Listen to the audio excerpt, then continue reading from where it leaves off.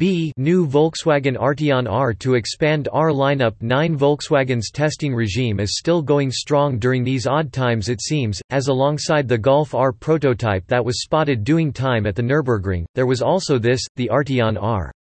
The Arteon itself is due for a mid-life update soon, but alongside some new styling, it looks like Volkswagen intends on extending the range, with this new performance flagship, and a sleek shooting brake. The Arteon's blue brake calipers, quad exhaust pipes and subtle lip spoiler suggest its performance aspirations with clarity.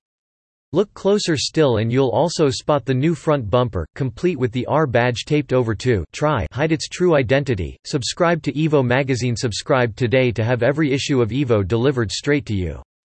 You'll save 39% on the shop price, and get Evo for its original cover price for a whole year. Subscribe now. Sign up for our newsletter. Get regular updates, news and top reviews. Sign up paired with a set of 20-inch wheels borrowed from the current Arteon's options list. The new Arteon R will be the first time Volkswagen has applied the R treatment to any Arteon, and the first of the closely related Passat model since the charismatic if somewhat overlooked Passat R36 from 2007. The powertrain this new flagship will likely utilize is unknown at this stage, but the Arteon's shared Golf underpinnings allude to a transversely mounted turbocharged 4-cylinder engine, paired with a Haldex-style all-wheel drive system and dual-clutch gearbox.